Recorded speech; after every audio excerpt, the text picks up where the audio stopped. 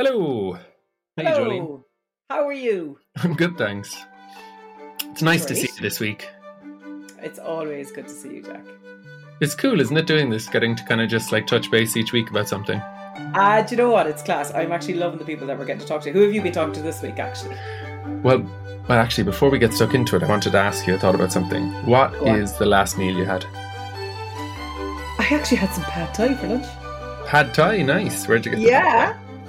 There is this amazing lady who lives in Carrigaline. Juan O'Sullivan is her name. She's from Thailand, and she actually made it for my nephew's 7th birthday at the weekend.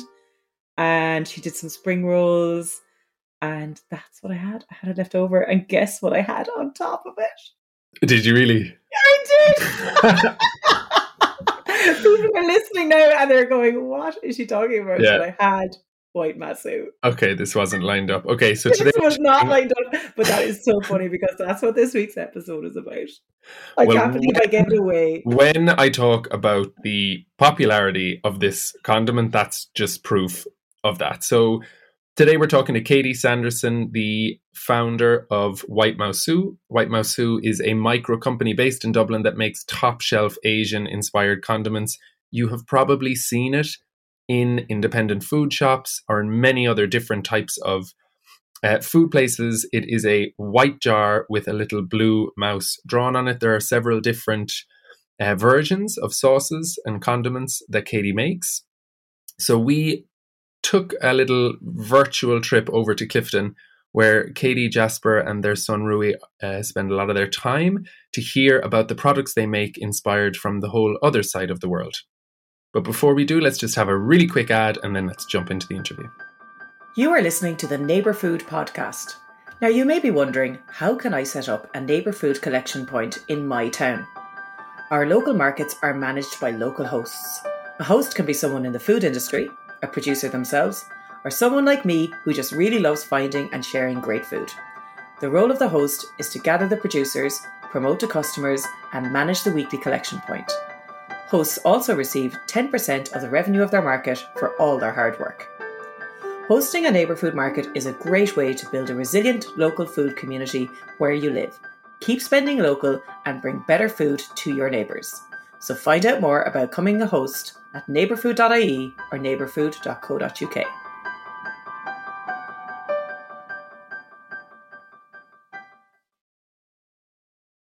Katie, where are you? Where am I? Yeah. I am in an office in Connemara, looking out to a pretty dull and rainy day. Okay. Connemara. Do you want to tell us how you ended up in Connemara? Yeah, so I've been here about a year. I did the first lockdown in Dublin. We kind of had this choice whether we were going to grow our little company or just kind of pick up sticks and head west. And we decided to stay and to kind of expand, and we moved in to the European market and stuff, into the UK market, and it was a really good move. But at the same time, I knew that from a point of view of not having very much outside space and kind of being stuck in the city, that it was definitely the wrong place for me, like personally, to be. So as soon as that lockdown ended, we picked up sticks and came west. Okay, amazing. Can we talk a small bit first about White Mausu? Can you explain to us what White Mausu is? White Mausu is a company that we started about 4 years. Well, I started about 4 years ago, and my partner Jasper came in pretty soon afterwards. It started as as kind of more of a project, although I did kind of have high hopes for it, and I kind of knew I could see it kind of doing well. But it came from many years of working very like kind of on project-based things that only lasted a few months, and kind of knowing as I was getting older that I needed something a bit more sustainable to run alongside that other work. So White Mausu started as a monthly market stall where I basically sold the sauces that I used to bring to different events to people. And it started as that, and it kind of became a condiment brand that focuses in on, at the start it was more Japanese focused, and now there's a little bit more of kind of different cuisines coming in as well. But yeah, that's it in a nutshell. Well, I have to say, from customer's point of view, like it's definitely been the most exciting product release of the last couple of years in Ireland, because you just see it creep more and more and more into all your different group of friends, and suddenly everyone you know seems to have a jar of it at home. And what I really love about it is that sometimes when something unusual comes out, you have a lot of people asking, how do I use it? Whereas with White Mausu, you seem to more have people like sharing how they're using it. Do you find that? Do you find that you have a lot of people being like, I just put it on this and it's amazing? Yeah, I feel like we're very lucky in that we kind of landed on a product and a kind of at the right time in the right place where people like it's been a very easy sell. People shared it far and wide. Social media helped us immensely. But you're totally right, like nail on the head there. The shops just kind of saw other shops having it, and then people just saw other people having it, and people kind of, it was what I wanted in the end. It was this idea that like sometimes you don't need very much, but if you've got a really good sauce and some good produce, you can make a meal. And I think people were getting as excited as I used to get from like making all these yummy sauces and putting them on, just asparagus or just peas or something. And people were getting so excited and feeling, I think, a little bit kind of chefy, or like kind of, like they were getting a really good reaction to it. So that excitement, then they'd kind of share that. And so people did lots of the work for us, which was great, Yeah. Yeah. Like I think it was your first release, which was probably the most popular that I felt I was hearing people talk about, which is the peanut rayu. What's your favorite way to eat that yourself? Well, I've moved. Black beans now, definitely my favorite. Okay, black bean is completely my favorite as well. Just because it's got a lot more spice, and I just love chili. But the peanut rayu, to be honest, my all-time favorite way of eating it, and this is such a like after a long shift, like in a restaurant kind of a thing, is like boiling a bag of peas and throwing it on top, because it's like so simple, but it's kind of like still getting some veggies in and stuff. But yeah, you can't really go wrong with a bowl of rice either, like that kind of that mix. Okay. But I'm my firm favorite's black bean. Yeah, me too, definitely. So I'm ordering it. I don't know if you know this, but I'm ordering it in cases to get shipped over to me in Italy. Nice. And I'm sharing and I'm bringing jars to people when we go for dinner in their house, being like, hey, check this out, try this out, And then the problem now is that they're kind of coming back to me being like, do you have another jar? Or, so I am pushing people onto your website, but I think they're using me as a dealer still. But I think I need to push them to source. So I'm going to start sharing out being like, it's time you guys hooked up yourself and you can start giving me back jars now. Oh, that's so nice to hear. That's the other thing that kind of happened with it, which again was like a kind of accident, which I think it's a lot down to the design, I'm guessing. And that's Trevor kind of from Revert Design, but it was like this idea of making something that looked really nice so that you could kind of take the place of like, obviously you can't really ever take the place of wine, but that people would bring a jar over to people's houses for dinner or like gift it to people. And I know I hadn't really kind of seen that happen before, but when we started our business, so many people said like, my friend brought some over for dinner, or someone gave me some as a present, or someone put it in a stocking. And it was like, somehow we managed to kind of jar something that people wanted to gift without kind of extra packaging and stuff, And there was this one great story one time where someone was saying that he was a theatre director and he'd opened a new show, and someone brought in, and she was very excited because she was bringing him in this like jar of this like new thing, and she didn't think he would have tried it. And he said, you can put it on the table with the others. And she was the 7th person to have gifted him the sauce. I love that story. Like it always gets me, amazing. But it was just, yeah. Yeah. But I think you're absolutely right. Like it does transition past, like you would never give another condiment as a gift to someone, but you would give like a really nice ingredient. So I think it's somewhere between ingredient and condiment, because like a jar of pesto is an amazing gift for someone. A good jar, maybe one you made yourself. It's a condiment, but it's not. It's really kind of more of an ingredient. So I think that your condiments fall into that kind of bracket of being more than a condiment. And actually, sorry, I have one other thing to say. Your peanut rayu, you make your sauces properly. You make them fresh. They're not with additives, so they do tire after. They're best before, and then they get tired. The peanut rayu, when it's tired, I just spoon it into soups. Yeah. And it's just a perfect way to, I might not be having it on broccoli or whatever anymore, but I spoon it so I never waste a drop, basically. That's nice to hear. So I wanted to go back because the Asian influence of white Mausu is part of your life, and people might not realize, but you were born in Hong Kong. Can you kind of tell us a little bit about the earlier part of your life and your childhood? Yeah. So yeah, I was born over in Hong Kong, as you say, and had this kind of two worlds where I grew. I spent my summers on the west coast of Ireland, here in Connemara, picking blackberries and winkles and being in rock pools, and then spent my school years and kind of all the rest of my time in a really busy Hong Kong, which was so amazing, and I feel like has formed so much of who I kind of am. It's interesting with the white mouse and the kind of connection, because I think after kind of doing lots of kind of Irish based projects here, I suddenly just started going back into kind of Asian food again, which I hadn't really kind of been using in my own food and my own cooking. And I started being really interested in more Japanese preparations and Chinese food. And I was just researching loads of different areas. So there was a Japanese lady living in Dublin called Azu, and she was selling a toberaru, which is a Japanese chili oil based on kind of a Chinese chili oil, but it's the Japanese version. And I was so inspired by the fact she was putting so much love into the sauce. And I think it sparked a little bit of a kind of idea somewhere right in the back of my head.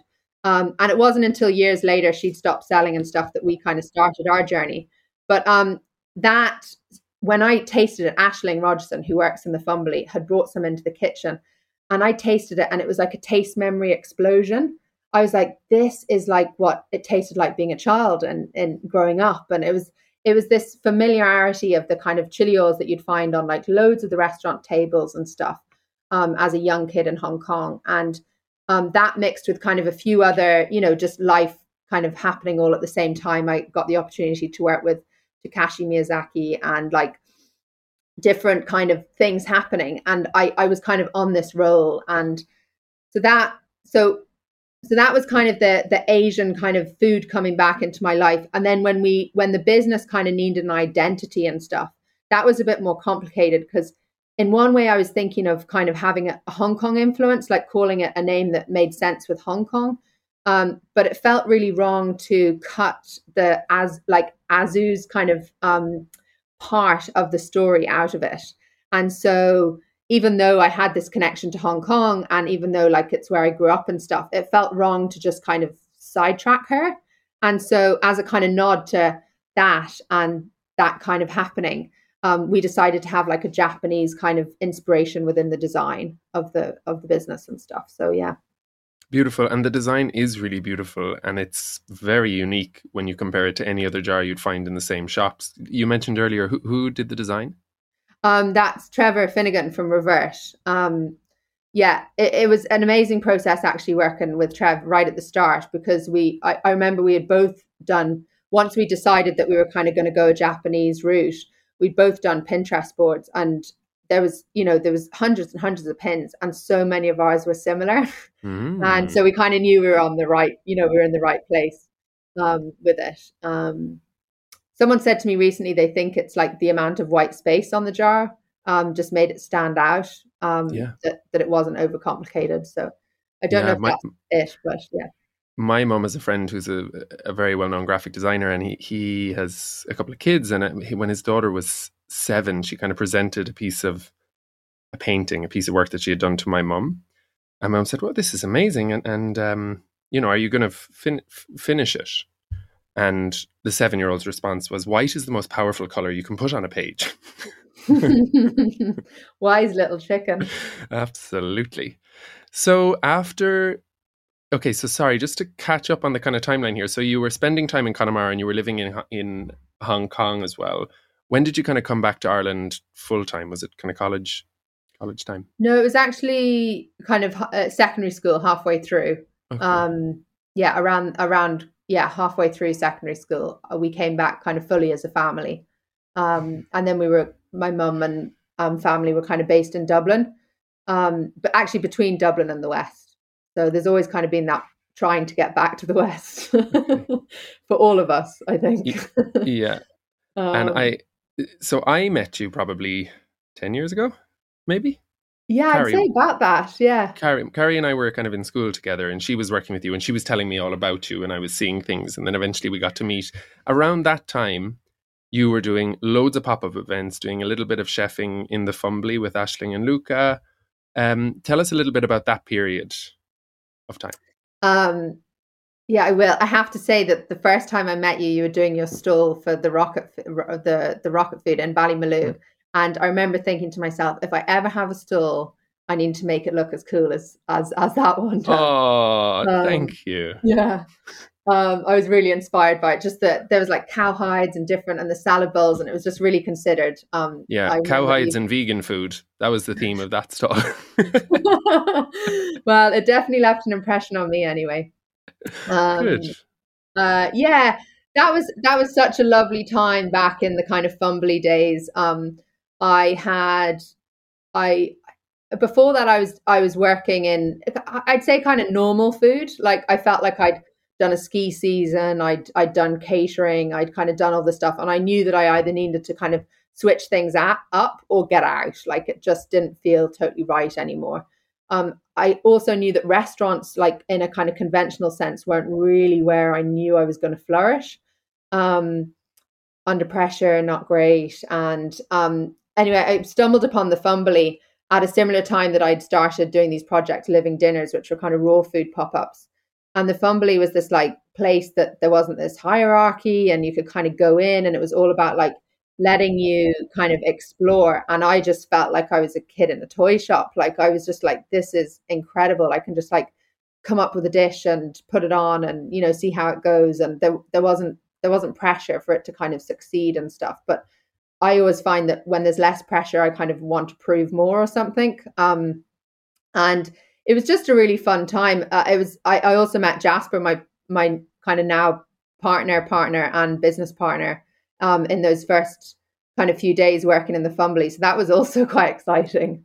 And yeah, I think Ash and Luca as well, they were like magnets for like the same kind of food people that I felt like I was at the time. So like the people that I was working with were kind of like Shane from Scale Bakery, Keith Coleman, Marek from Village Pizzas, Jasper O'Connor. Like it was just like, there was an amazing Mexican chef called Jesse. Like just, it's like all of the people that I feel like now are doing really amazing things in food and in Ireland. We were all in a kitchen together, just like making amazing stuff and having the crack and having pints in the evening. And it was just such a cool time. That's really nice. Will we talk a tiny bit about Jasper? Sure. You're keeping him busy. So Jasper is an amazing guy. He's also a great cook, a great food person. And the two of you are doing White Mausu together. Yeah. Correct? Correct. Yes. Yeah. I'd say Jasper's a bit more, well, yeah, it's an interesting one. He's been a lot more involved in the last year or two than I would have been, just with kind of, you know, with COVID and lockdowns and childcare and that kind of thing. But yeah, I would say we work together, but I would have to give him the credit for working a bit harder. Okay. No, but it's a great. Okay, and you guys have a son, Rui. Yeah. And a little one on the way. Yeah, and Rui will have a job, obviously, in White Mausu as well at some point. Yeah. Collecting cash at the market stall or something like that. Hopefully one day. Okay, well, in particular, let's just chat for a second on Dillisk, because Dillisk was, for me, the first time that I actually tasted your food. It was an incredible experience. It was a beautiful setting. Can you explain a little bit more about that project for anyone who didn't get to experience it? Yeah, well, yeah, definitely. And I can talk about Jasper kind of linked in with that, because when I met Jas in the Fumbly, I remember kind of being like, who is this guy? But also he had connections to the west of Ireland, and in particular to kind of a beach that was really not kind of like one of the obvious ones down here, called Anchor Beach. And he told me that he lived right beside it, and I couldn't believe the kind of the chances of that. And after a few months of summer and stuff like that. We decided that we'd go down and it started off as an idea that we would rent a little house and maybe cook for like 4 to 5 people a night and kind of have this like really easy breezy summer while like cooking some cockles. It materialized into something quite a lot bigger than that. The first time we went down and we stayed with his parents, there was an old boat shed on their land, and they live right on the coast in this like beautiful little spot. And this boat shed that had kind of it had the kirk and stuff in it. It was very much a boat shed. We went walking around and we had a glass of wine and we sat in it, and we knew straight away. We kind of looked at each other and we were like, this is what we're doing for summer. And so we had to go about renovating like a donkey shed, which like still had donkeys in it at the time, into like a kind of makeshift kitchen, and making quite a quirky kind of restaurant setup for the summer. And we definitely didn't have an easy breezy summer. We did cook lots of cockles and we cooked lots of other things. But it was definitely like one of the best experiences I've had as a cook. Probably like one of the projects I'm most proud of. And we hauled all the friends down from Dublin, and we had different people coming in different weekends, and we did like 3 or 4 nights of the week. And it was just kind of magic. There wasn't that much kind of kind of pop-up stuff at the time. So it was still like a relatively new kind of concept, I think, in the grand scheme of things. And we knew that we couldn't like afford to have any people like not showing up, because we were in the middle of nowhere and we didn't have the manpower to kind of fill it again. And so we had to put all the tickets on sale. So we kind of did that in 2 lots. And the first lot we put on, it was kind of people that had kind of been to other pop-ups that I'd done, and friends and family of both of ours. But after the first weekend of that, we kind of sold out for pretty much the rest of the summer. Word got out pretty quickly, because I remember I didn't get a ticket and I ended up having to kind of barter one from somebody else and offer something massive, or I can't remember how, but I managed to get a ticket. And I came twice to you in the end, because I think I came at the end of the summer too. So my experience of Dillisk was also coming from Cork. So you had like 5.5 hours in a car, which is not somewhere we usually go. So for me, it was like a whole new kind of landscape, and you were going up through Clare and then coming over out towards Clifton, which is a really beautiful drive, and kind of arriving there as the sun was kind of setting. We came in and there was a tandoor, just kind of outside where you sit around, where we took a drink, relaxed, and came in. And I remember in particular, the first thing I ate was a piece of mackerel, raw mackerel, but it wasn't like ceviche or anything. It was just kind of pressed onto a slate. Yeah. It was really beautiful. And speaking about like impactful, that was definitely an incredible food experience for me. And also just kind of the adventure and seeing the space.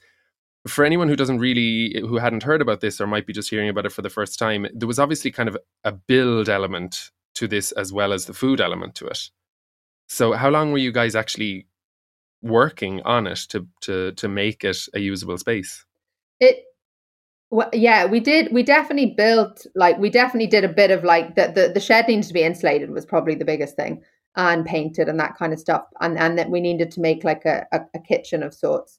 But it wasn't, we could have gone a lot further and made it really snazzy, but we really wanted to, I really wanted to keep that rusticness, and so did Jas, because it kind of is what made it feel so special.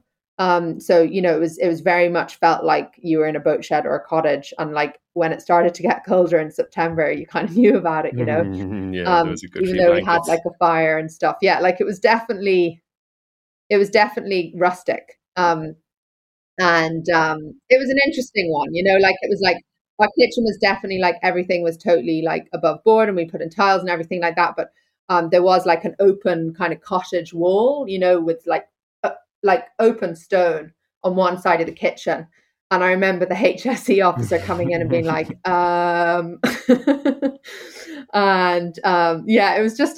was definitely a bit of an experience, and stuff like that.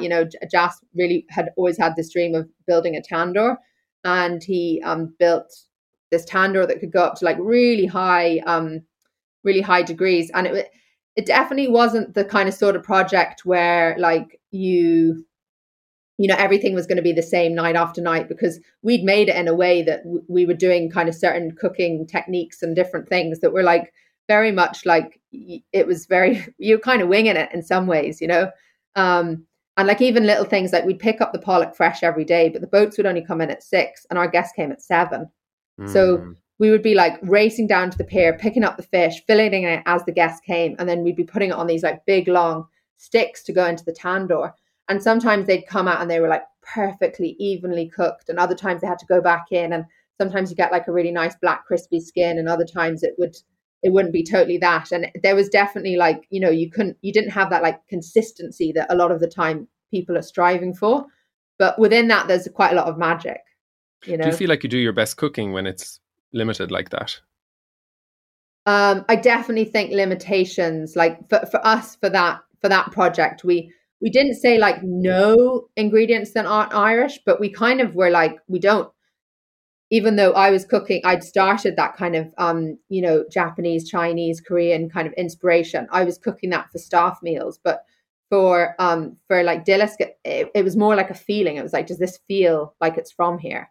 And you could use an ingredient that wasn't, but the limitation of that, I believe, made stuff like food come out of us and the cooks that were working with us that like wouldn't have come out otherwise, you know. And it's one thing I kind of consider is like whether I'd like to do a project or a restaurant again. And I sometimes worry that if I didn't, I'd regret this chance to have kind of the opportunity where like food comes out of you like that, where it's like it's somewhere deep inside you, that kind of place where you like make new dishes. And I think it has to be kind of like a consistent thing. And I think that limitation really helps, whatever those limitations may be, to make. Would you think, and this isn't asking you, would you do this, but do you think maybe the kind of food truck revolution thing that's happening is going to bring that same energy out of chefs who have been stifled in kitchens for a long time? Yeah, I love all the food trucks ever. I think it's great. Like I haven't heard of that many people that have gone from a restaurant to a food truck. So I'd be really interested to know how they feel like without the restrictions of like bricks and mortar. Lots of the food trucks that are down here anyway, it's like young people who, you know, don't want the restrictions of the bricks and mortar yet, but maybe are kind of like trying something out. And, you know, even like, for example, there's a great cheese toasty place down here called Good Stuff. And like, they're making such yummy toasties. And I love that they're just like, you know, their restrictions is that it's a toasty menu, but yet within that, then they've got all this room to play. And I love that idea. Yeah. What is your most memorable food moment? Ooh, I've got like loads of things zapping in my head. Share a few. Annoying question. Share a few. There was a plate of tomatoes that I had in San Sebastian. I just forgot the name of it. There begins with N. It will come back to me. And it was just so simple and so good. And it was kind of after it was after a few years of kind of being very into like what was happening in Copenhagen and Denmark and different places where the food was so like intrinsic and stuff. And it just reminded me that like a plate of tomatoes with salt and olive oil can be really where it's at sometimes, you know. The other thing that came flying into my head there was more, it wasn't one that I ate, it was one that I kind of cooked on, which was my experience cooking for dancers I've done it twice now, but I worked for a dance company called Chak Dausa, and I cook for the dancers while they're making work. And there's something about fueling the dancers to make a show that just gives me like heebie-jeebies. I love it so much. We spoke because I also worked with this particular group, but not in a chefing in a catering capacity. I looked after them at an event, and we were chatting about it. And when you told me, like, I knew exactly what you meant. Dancers are athletes, so they're like eating in the spirit of creativity, but they really need to eat and they really want to eat and they really appreciate it. So when you described it to me, I completely knew what you meant, that like it must have been so pleasurable having, because I know that group that you're talking about for Swan Lake, and they're an amazing bunch of people. Yeah. Maybe tell us a little bit more about, because it is an incredible thing to take, because, you know, chefs make meals that you delight at for 2 to 3 hours, and then you go home and you go back to your fridge and you go back to having but catering for a person for a longer period of time is kind of like, it's a very particular way of thinking. You're looking at the nutritional element, you're looking at variety, but you're looking at comfort and not necessarily excitement, but also keeping people interested. Can you tell us a little bit about why you enjoyed that so much? Oh, I think it's like multifaceted, but one of the part that the kitchen feels quite like mothering, because you're thinking, as you say, you're thinking about them from a point of view of like, let's say it's 8 to 10 weeks, the kind of the time that you're cooking for them. And so, you're kind of thinking of like, oh, well, they've probably had a little too much of that kind of stuff recently, so I'll probably put this in today, and maybe I'll try and get some protein in through this tofu, or and that feels very like the same way that I feel like cooking for a kid feels sometimes, is that you're kind of trying to get the good stuff in, but also you want the enjoyment and the fun of cooking for people. So it's definitely easier cooking for them than for kids, though. But I think the other thing is that it was just it was cooking, and then like a lot of the time in the afternoon I'd go into the practice room and watch them, and it was like you could almost see the food as energy. You'd nurtured, you'd given lunch, and then you were watching that food become like movement. And you can obviously like any they're dancers, that's what they do, but it was the feelings that you got that maybe with certain people they'd kind of say like, I think that I've got more energy, or I think that I've got, I'm able to dance more in the afternoon and stuff, and knowing that you actually had like you had a part in kind of like helping them feel good in their bodies, which is what they need. More than that, I think you had a part and an impact, and this is said from them as well, an impact in the success of the residency and the work that was being done. Because it's really like, I've worked on residency from a management point of view before, and it's a really intense emotional time. And the idea of not looking at the food as a really integral, important part of kind of keeping everybody together, the conviviality of it, but also like just the kind of grounding element of keeping it going in a good way. I was super intrigued when you were telling me about it. I'd love to do that for my career. I definitely think there's, sorry. No, go. You go ahead. I definitely feel like there's more space for people to like think about food, for different jobs like that, like, for theatre production, for, festivals would be quite good at kind of having a crew to cook. But, especially when you're like making work, using your body, or like I've also cooked for like an opera show and stuff. But I do think there's more space for more people to kind of take the food aspect of it a bit more like seriously, because if you're trying to do all this work and a lot of the time you're away from home and you're uprooted, the one thing that you can do is you can bring people together. And when you bring people together in a room to eat, no matter what the day's been like, I think it changes the total energy of the space, So yeah.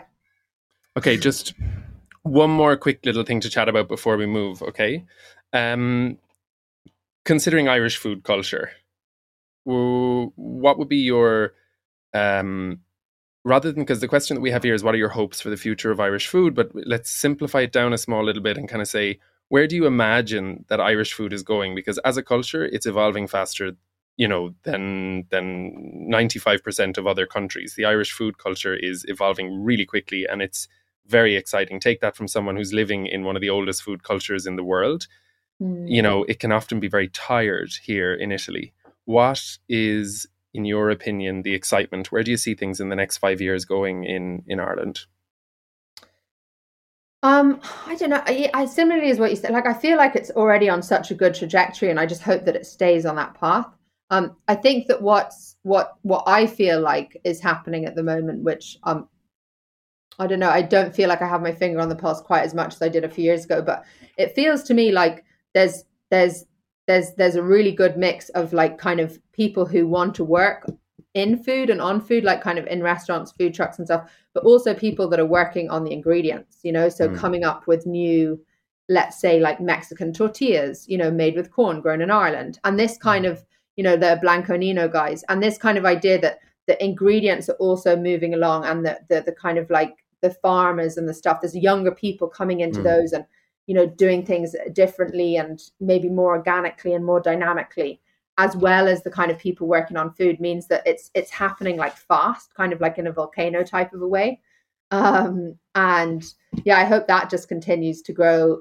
I think also in the last few years, and then again with COVID, I just feel like there has been that thing where it's like buy local and, you know, and support like businesses on the ground. And that support, I think, can make such a difference to people succeeding, you know, at the end of the day.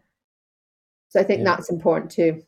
Well, what I always advise, and I'm kind of a little bit sick of the support local being the message that's being sent. It's more that, like, by engaging in local, you have a way more enjoyable way of spending your money. Engage locally, buy things locally, and you're not just paying for the product. You're also engaging with a different community, learning more about your community, and discovering different things that are happening within your community as well. So by buying local, it's much more than the commercial transaction. You're actually getting away from the streamlined effect that a supermarket can have, where it's just the same things being purchased over and over, the homogenization of taste that can end up happening when you get stuck in a rush of being forced into kind of a supermarket type flavor. And by going in locally, it's just interesting. It's more fun. Yeah, and for more everybody. inspiring. Even if food isn't the thing you're obsessed with, it's just a more enjoyable way to live your life when you can actually pick up different things in different places. Totally. Okay, to wrap up, can you quickly run through where people can get their hands on white Mausu? Oh yeah, so we have our website's the best place to go to, because we actually have about I think we've got close to 750 stockists now, so quite a few. Wow. So website, and lots of we're in lots of the independents and the kind of the family run businesses. We're with yourselves and lots of the markets, and and it's growing all the time. So we're in lots of places over in the UK now as well, which is just great. Yeah, so check out the website maybe to see about finding a stockist. Whereabouts are you in the UK? Because I didn't know that. Again, loads of different places. Like it was kind of Instagram being the kind of help, like lots of fishmongers, butchers, independents, and then some of the bigger ones like Dalesford, and we're in some like Harvey Nicks and that kind of stuff as well. So lots of different variations over there. Cool. Well, very exciting. Yeah. Thank you so much, Katie. Thanks so much, guys. Thanks a million for having me on. Okay. Bye. Thanks, Jack. Thanks for bringing us on the journey to listen to Katie and hear about all her adventures. It's always so good to just see what's going on around and listen to all these Irish, amazing, inspirational food stories. Yeah, and keep an eye out as well if Katie does some more pop-ups. I don't know if you caught that, because I actually missed it in the interview, but she's having another baby in November, so it might be a little while before we see her doing another event. But I can't believe you missed that one. That is huge news. I know. But when she can, and if you get a chance, they're really something special and really worth going to. So thanks very much. A huge thank you to you, Jolene. Oh, what did I do for you this week? Like, it's just nice to be nice. So also thanks to Peter Broderick, who did our theme music, and hit subscribe. There are more podcasts up there for you to listen to, so check back through them, and we'll see you again next week. Great.